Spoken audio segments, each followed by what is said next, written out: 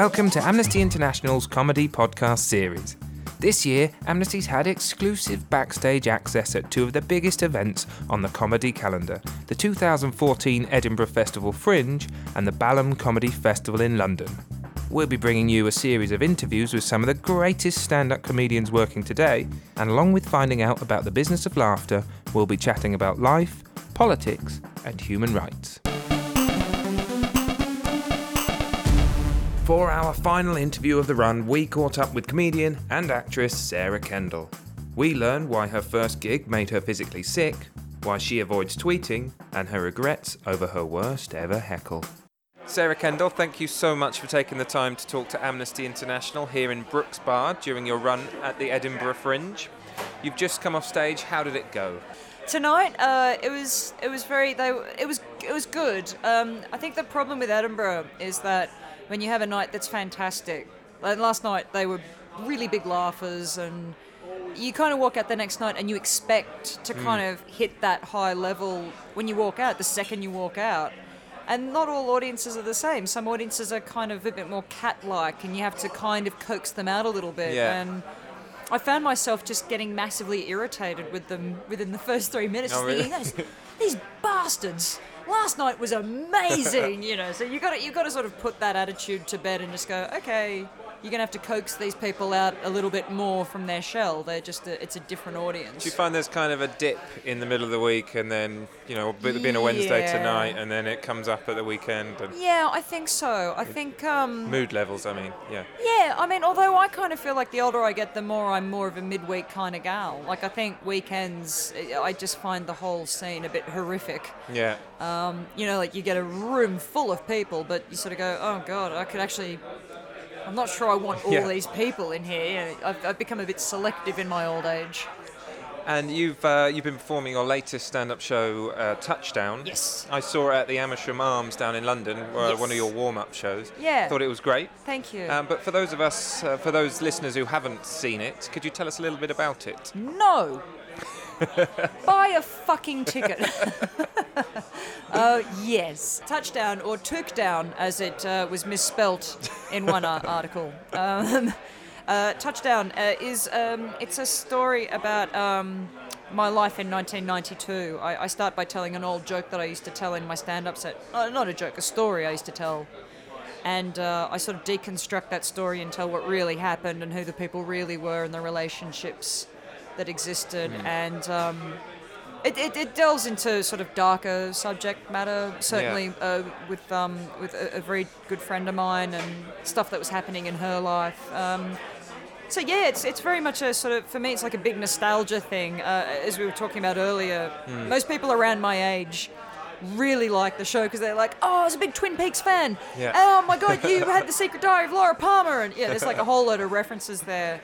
And for me, a lot of the show is just, I feel very, very warm about it. I love it. I really, a lot of care has gone into it. And it deals with a teenage love as well. Teenage love, teenage heartbreak, getting it completely wrong. And just the, I think, I love writing about that phase of life because you don't really have any other arena other than school and home. It's just so intense. You don't have like a life outside of school and home. Those are the two locations that you bandy between. And I just think it's a real pressure cooker. It's fun to write about, because everything is so ramped up. Everything is so emotionally raw. Yeah, your world is just so small at that age, but it seems, That's right, you got no perspective. You can't go, oh, look, this shit happens, You just go, oh my God, I love someone who doesn't love me. I'm gonna die. And the show does deal with real people from 1992. I was wondering, have any of the people involved come to see the show, or are they even aware that that you're talking about them? No, and I've fictionalized big chunks and melded people together and made two people one person. And a friend of mine from high school came to the show, and she knew who everybody was. Right. She picked it instantly. But I don't think, like, if the people who I'm talking about came and saw it, yes, they would recognise themselves easily. But it's been so muddied and Yeah. fictionalized, you couldn't possibly take umbrage. Like I have definitely protected identities. Yeah. And I don't think you say anything that No. would upset them. No, nothing that, and if anybody did come forward, they'd I just don't think they would. I really, it's not that, and it's not that kind of show. Yeah, There's exactly. nothing, I don't heap shame on people or anything like that, so. And so will you be touring the show after Edinburgh, or is it done and dusted? I don't know. I mean, for me, touring isn't quite as easy as it used to be. What with the children now? So it would have to be a pretty limited tour, just because I can't, I can't sort of disappear for 3 nights in a row, or even one night at a push. But it's just much harder once you have kids. So will you be glad of the break after Edinburgh? Yes. You just kind of go, I can't do this show. I can't say these words again. I was talking to Josie Long about it. Hey, we both had exactly the same experience, where we'd done what we felt weren't great shows that night. And I said to her, I got so bored of saying stuff the way I've said it that I just tried to shake it up and reword it, and I wrecked so many jokes. Oh, really? Yeah. Yeah, like there's a reason why you do it and say it a certain way after 35 shows, because it works. Yeah. They're like, I just threw it all out the window. I thought, no, I'm just gonna riff. And it was dreadful. It was genuinely dreadful. So, yeah. Because it is long-form jokes, and you have to be there at the start to get to the end. That's right. So it builds up Yeah. to a point. So to It change does. it must be really hard after so long. Yeah, and also, I mean, tonight I had a group of people come in about 10 minutes late, and they've missed the opening of the show was so vital Yeah. that I just kind of thought, what is this ending going to mean to you? This is going to just make no sense. But I don't think people mind. Yeah. No, I think you really need that first 10 minutes to tee up the rest of it. So Yeah. they must have been bewildered for the rest of it. Although I think I'm bewildered often when I watch like crime thrillers and stuff. I'm like, I don't remember that guy. Yes. So, but you still go, that was really good. Yeah, it's like missing the first 10 minutes of Columbo. Yeah. Or the killing. Yeah. Who's dead? Yeah. So have you had much time to watch any comedians since you've been up here? Not a dot. I haven't seen anyone. I've seen a lot of kids shows. I can recommend a lot of 10 a.m., 11 a.m. time slot kids shows. My daughter went nuts for Tom and Beck's Awesome Laundry. That was her absolute... We went and saw it again the next day. She couldn't stop talking about it. And how was it for you, though? I really enjoyed it. I mean, Yeah. I've got to say, normally if a kids show is good, you'll enjoy it too. Yeah. And if it's not good, they'll hate it. Like, kids aren't tricked by kid stuff that's crap. If my daughter likes it, and she's like that with movies. Like all of the movies she likes, I'm like, that's actually, those Pixar movies are all great movies. Yeah. Whenever we've seen any rubbish, she's generally got bored pretty early Yeah. on. So I love Tom and Beck's or Beck and Tom's. I'm not sure. And who's on your wish list for comedy? Who's on my wish list? You said you're to going go to and see. Yeah. Oh yes, I'm going to go and see Cal Wilson. I'm going to go and see Lucy Porter, her play. I'm going to see that maybe on Friday. She's done a play. Who else am I going to see? I want to see Will Adamsdale. There's so many people I want to see, and I just know I'm not going to get around to it. But I'm going to try. And apart from the amazing kids show you've seen, what else has been the highs and lows of your festival? The high of my festival, and I remember it was about 2 weeks ago maybe, I took my kids to Baby Disco. I know, I'm so sorry, this is so lame, but it's just, I can't lie. It's not like, I went out and partied till 5. We went to Baby Disco, and Baby Disco it's in the Spiegeltan. No, not Baby Disco, Monsky Mouse. Monsky Mouse, and that's different from Baby Disco. It's different, yeah. Anyway, Monsky Mouse is in Spiegeltan. It's a woman who used to DJ, and then she had kids, and just went, well, I'll just do kids, So all the songs are great. They're like, like Love Cats and, cool songs. But she tells the kids to get down on the ground and pretend they're cats and stuff. But the thing that's amazing is that all the parents lose their inhibitions because we're dancing with our kids. So it's like you're drunk. Like, people drink to lose that inhibition. And I found myself bathed in sweat, throwing my daughter up in the air and doing to 99 red balloons. And proper, and she was going nuts. And we were like, I felt like we were like best friends at 2 a.m. off our faces, but it was all just happy It was just amazing. We went outside. It was a sunny day, and we had a hot dog in the St George Square beer garden area.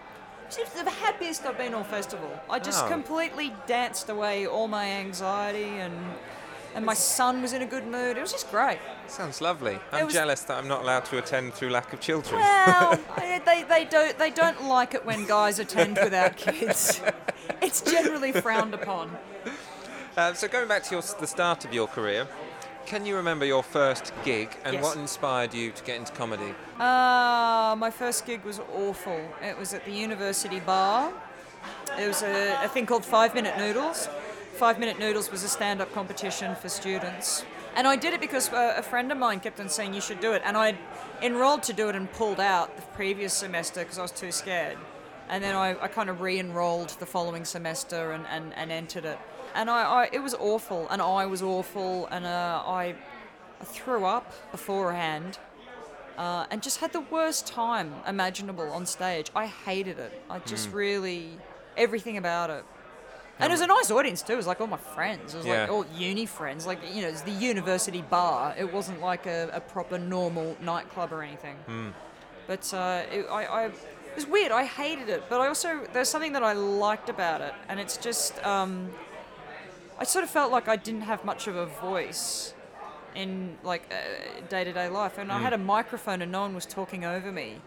And I thought, this is kind of cool that I can put thoughts together, and I've got the time to prepare it. I can think through it. I don't have to think on my feet. I can, prepare it as meticulously as I like, and I'll probably be given a certain amount of space to say it without being interrupted. I just liked it. I liked that. Other than that, I hated it. I hated everything else about it, but. And so you got the bug from then and then just carried on? Not really. I didn't do it for a long time after that. And then I started doing other stuff with that kind of crowd. Like I did university reviews and sketches and that sort of stuff. But I sort of kept coming back to stand-up. I think I couldn't figure out why I was so frightened. Even when the conditions weren't frightening, I would throw up. Like, there'd be like 11 people in the audience on an open mic Monday night, and I would still be gripped by fear. I just couldn't figure out what was wrong with me, and I kept on thinking, when am I going to have that breakthrough moment?